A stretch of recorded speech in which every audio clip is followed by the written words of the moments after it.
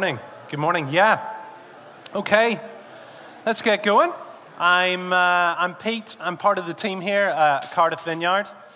If you haven't met me before, you might have seen me on the welcome. I'm the face of welcome in the church now. And I have to endure the pain of watching myself every Sunday on the screen.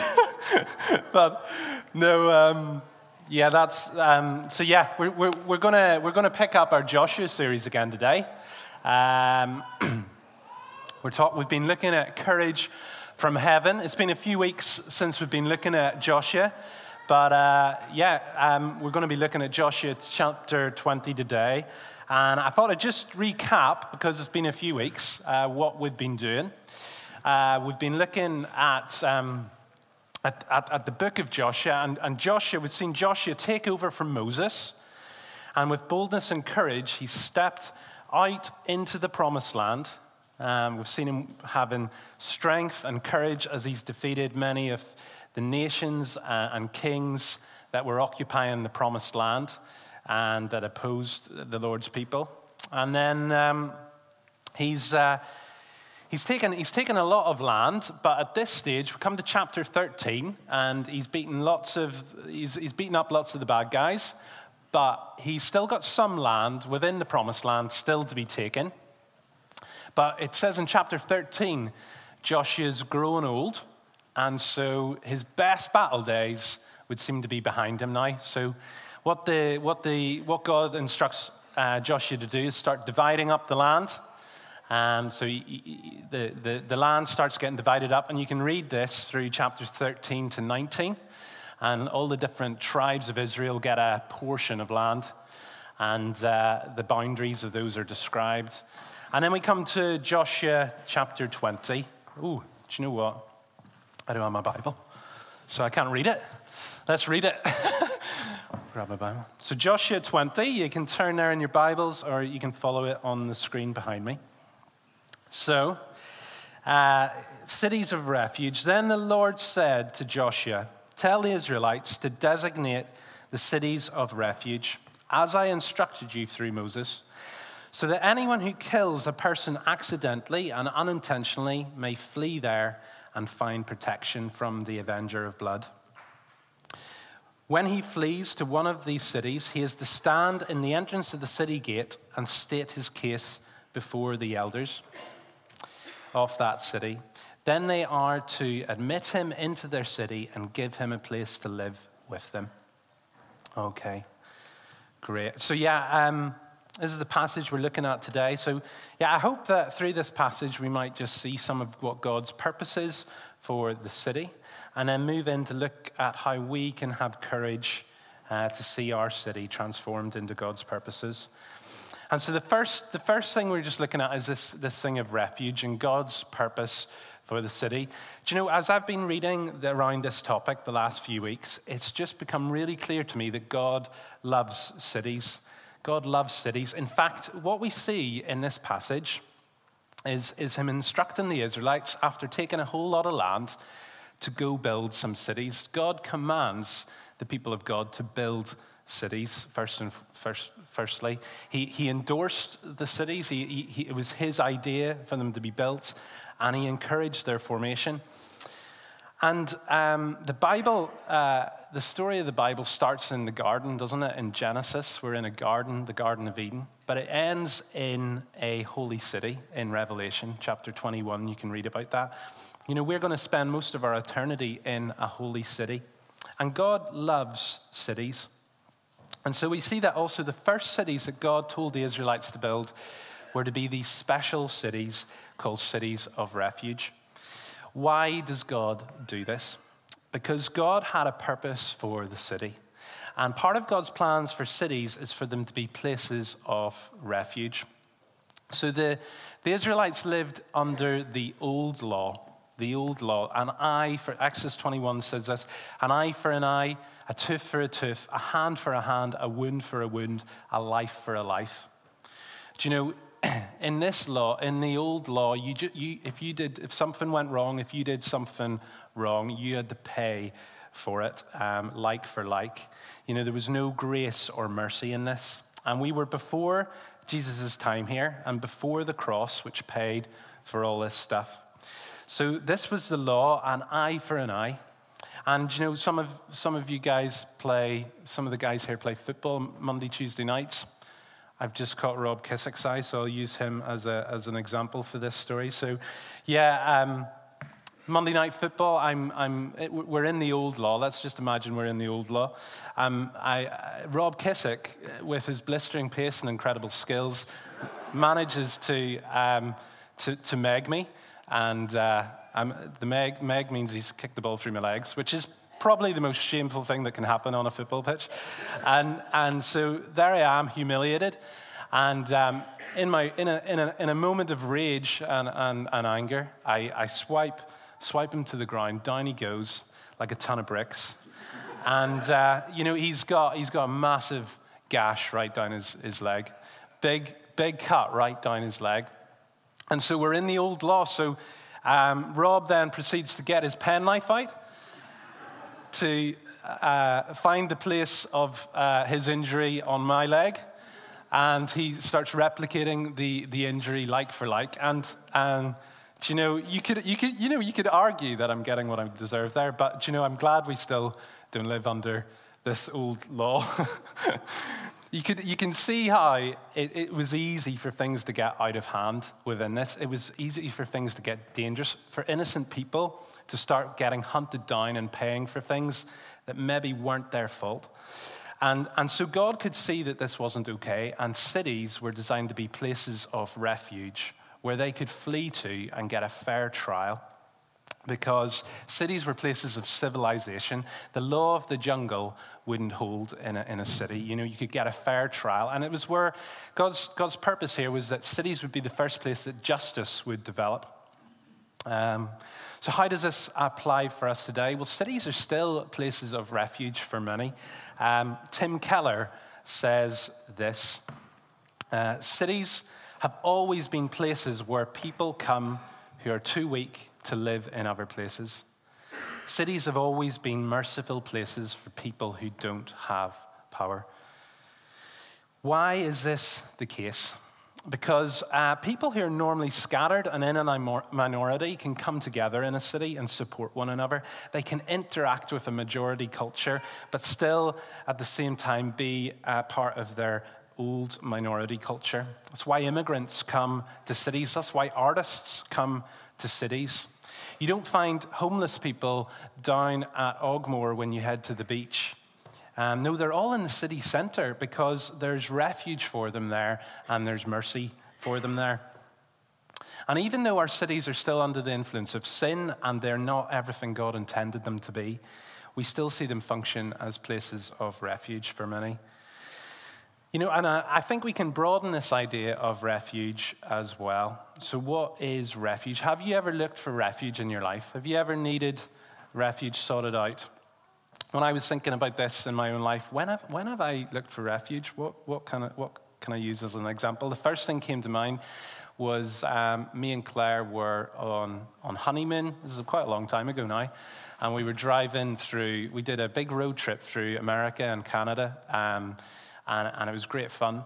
We ended up in Quebec City in Canada, and we were out in the town square, the city square, and it was a beautiful day, but these dark clouds came over, and then the heavens opened up, and it wasn't rain, but it was hailstones, and these hailstones were like, it's one of these stories, I think the hailstones get bigger every time I tell it, but they were the size of marbles, like, coming down. They were pounding us on the head, and they were painful, like it was physically causing pain. And so we were sat in this really open square, needing refuge, needing somewhere to get shelter, and we found a telephone box, a phone booth, and we were huddled in there for about 10 minutes whilst this downpour of ice from heaven came down. And do you know, but it was a moment that I needed refuge. And there's something in the word refuge, isn't there? To need it, to look for it, to have to seek it out, you have to be desperate.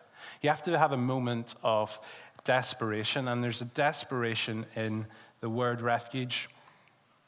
God's purpose for the city is for it to be a place where the desperate could find safety and shelter. And you know, there's a lot of desperate people in our city. There's maybe some of you here feel you're in a place of desperation. And, you know, Jesus looked around when he was on earth. It talks about him looking around and seeing the crowds. He described them as harassed and helpless. You know, the picture of desperation, and his heart broke for them. And so God's purpose for the city is that all would find refuge, all would be restored, and that all would find mercy in their place of desperation. Do you know, this is a picture of a city where a middle-aged man who's desperately lonely can find refuge in community. A city where a single mother, lumbered with debt and desperate in her poverty, would find mercy and provision.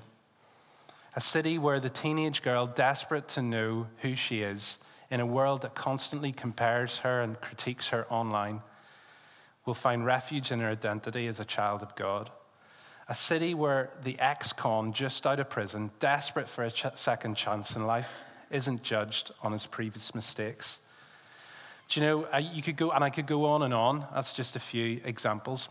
But let's talk about our city. Let's talk about Cardiff.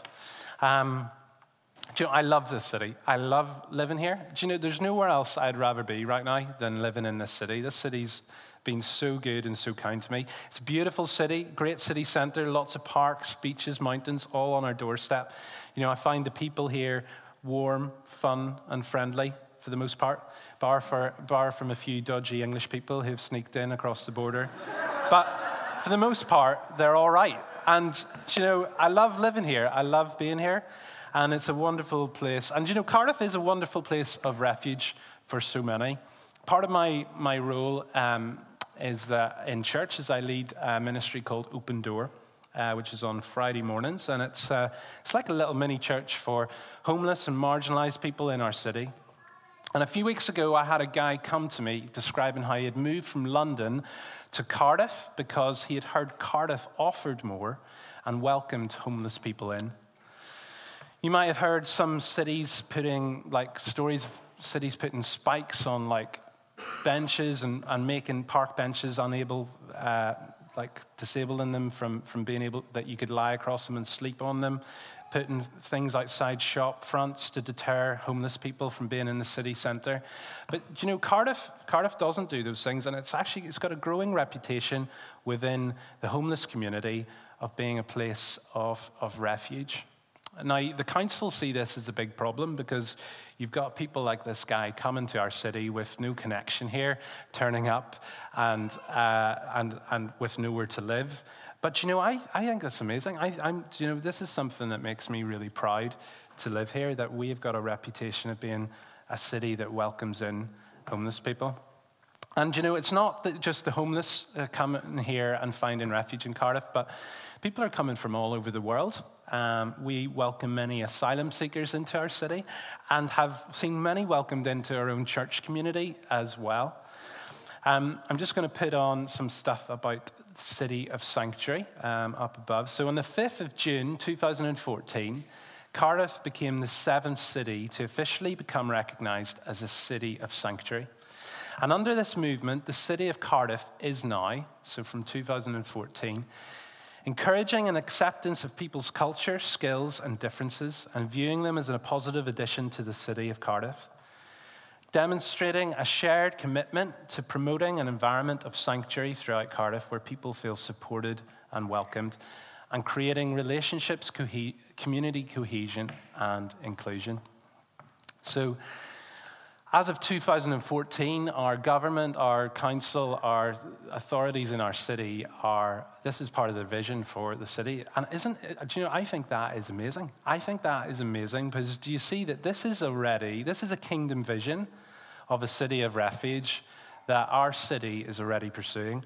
And I know we haven't got it all sorted here, and there's a lot of people come here and don't experience refuge or restoration, but it's a wonderful vision for our city to have. I think this is a rare and exciting thing. And as a church, it means as we step into providing refuge and sanctuary for the desperate, that we have blessing from heaven, but also the blessing of our city as we do that. Okay, so let's just talk about moving then from refuge to restoration. Refuge to restoration. So all of this fits with this series that we did a while back on restoring the city, renewing a nation. Refuge is the start of the restoration journey. Once you find refuge in your place of desperation, you can move in to potentially experiencing restoration and being restored. Our own compassion ministries here in church, our restore ministries are all bringing refuge to the desperate. Storehouse, Lingo, Grow Baby, Tabs, Connect, Blend, and Open Door are all there to serve the desperate in our city and to see their lives restored.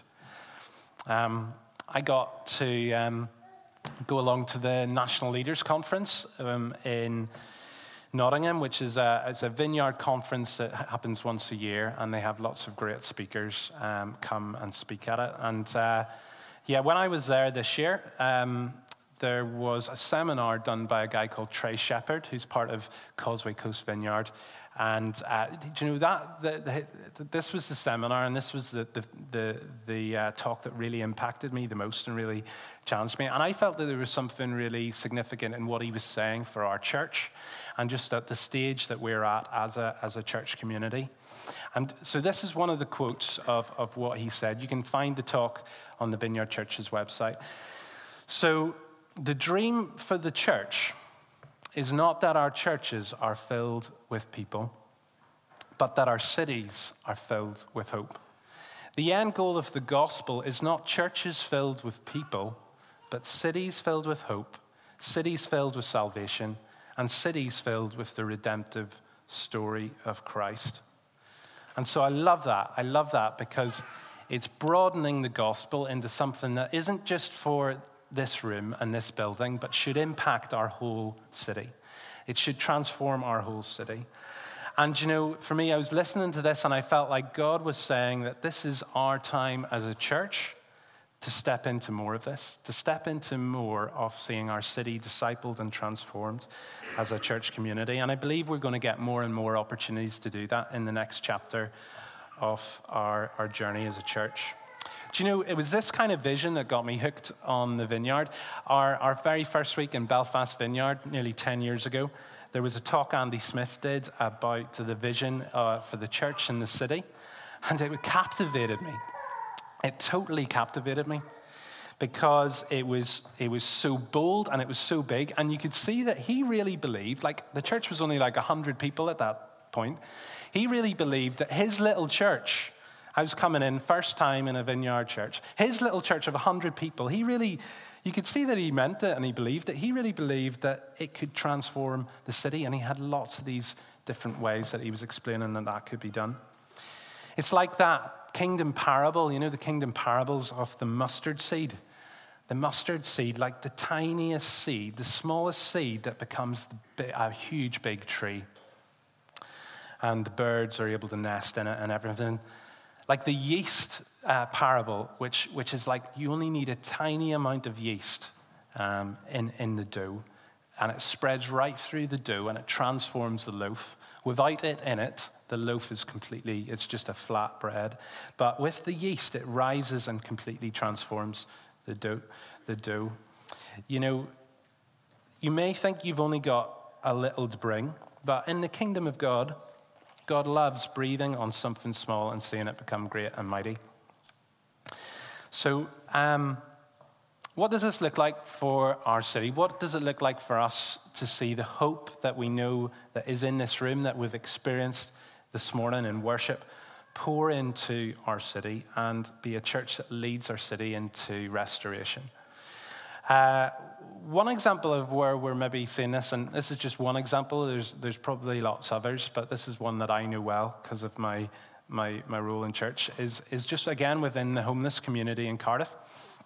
I find myself a few weeks ago at City Hall representing Open Door at a citywide homeless forum.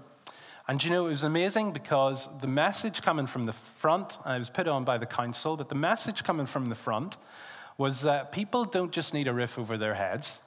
that the problem of homelessness is far bigger than that. And the things that they felt for people to come off the streets and to stay off the streets and have their lives changed and to move on with their lives, there was two things that they felt needed to happen. And one was a purpose. They needed a purpose for their life. They needed a purpose for their life. And the second thing was that they needed strong relationships in their life as well. So purpose and relationships. And you know, as the afternoon went on, there was lots of churches and charities there represented. But it became clear that it was the churches in the room that were better at providing meaningful relationships and giving purpose to people's lives than any council scheme or project. Do you know, Jesus transforms lives as we bring them into community and relationship formed around him.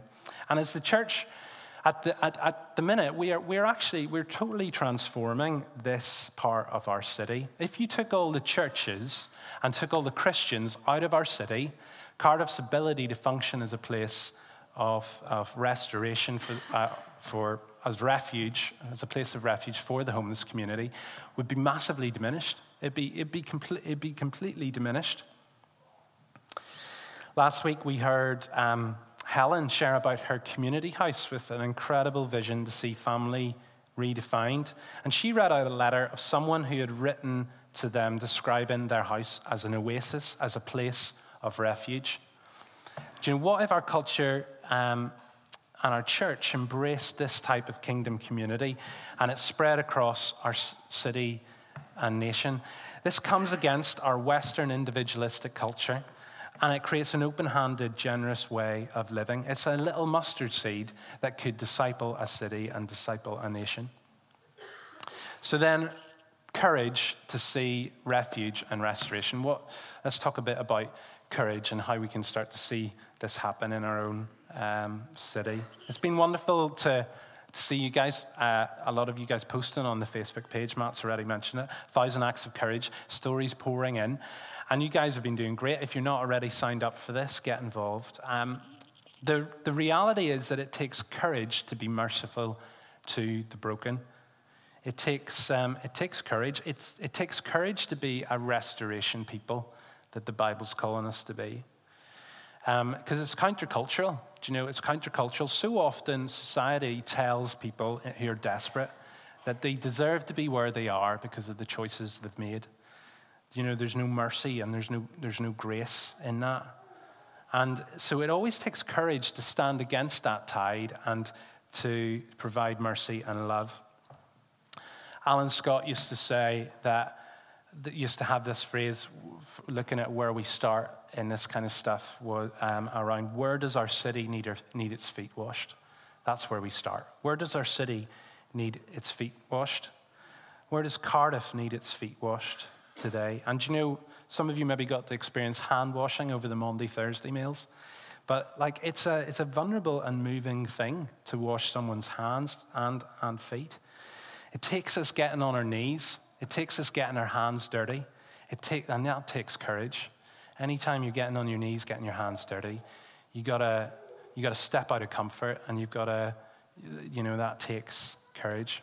And I've shared a lot of positive things about what we are seeing within Cardiff at the minute, but the reality is there is just so much desperation in our city. There's so many people out there desperate. And I go through that list of people that I mentioned earlier, the middle-aged man who's desperately lonely. Who's going to have courage to invite this guy into community? There's thousands and hundreds of thousands of them out there. The single mother, lumbered with debt, desperate in her poverty. Who's going to support her? Who's going to provide for her? Who's going to have the courage to stand up for her? The teenage girl, desperate to know who she is in a world where she's constantly compared and critiqued online. Who's going to have the courage to share the gospel with her? Who's going to go into our schools and disciple our young people? Who's going to show her what it looks like to have an identity in Christ? The ex-con just out of prison, desperate for a second chance in life. Who's going to give him that second chance? Do you know, the city isn't going to do that. Who's going to believe in them when the rest of the city has written them off? And do you know, so I just coming in to an end, and do you know, I'm just going to invite the band up because we're just going to have a bit of time and a bit of space for ministry today. Do you know, as I asked God, do you know, God, what do you say about our city? When you look over our city, God, what do you see? What do you say about it? And do you know, God really clearly communicated to me and really powerfully communicated to me that he's weeping over our city. Do you know, God looks over our city and he is he's weeping, he is moved. It's like Jesus in that thing. He sees the crowds as harassed and helpless like sheep without a shepherd. And do you know, I just felt like there was something in that this morning. We're just going to move into a time of ministry.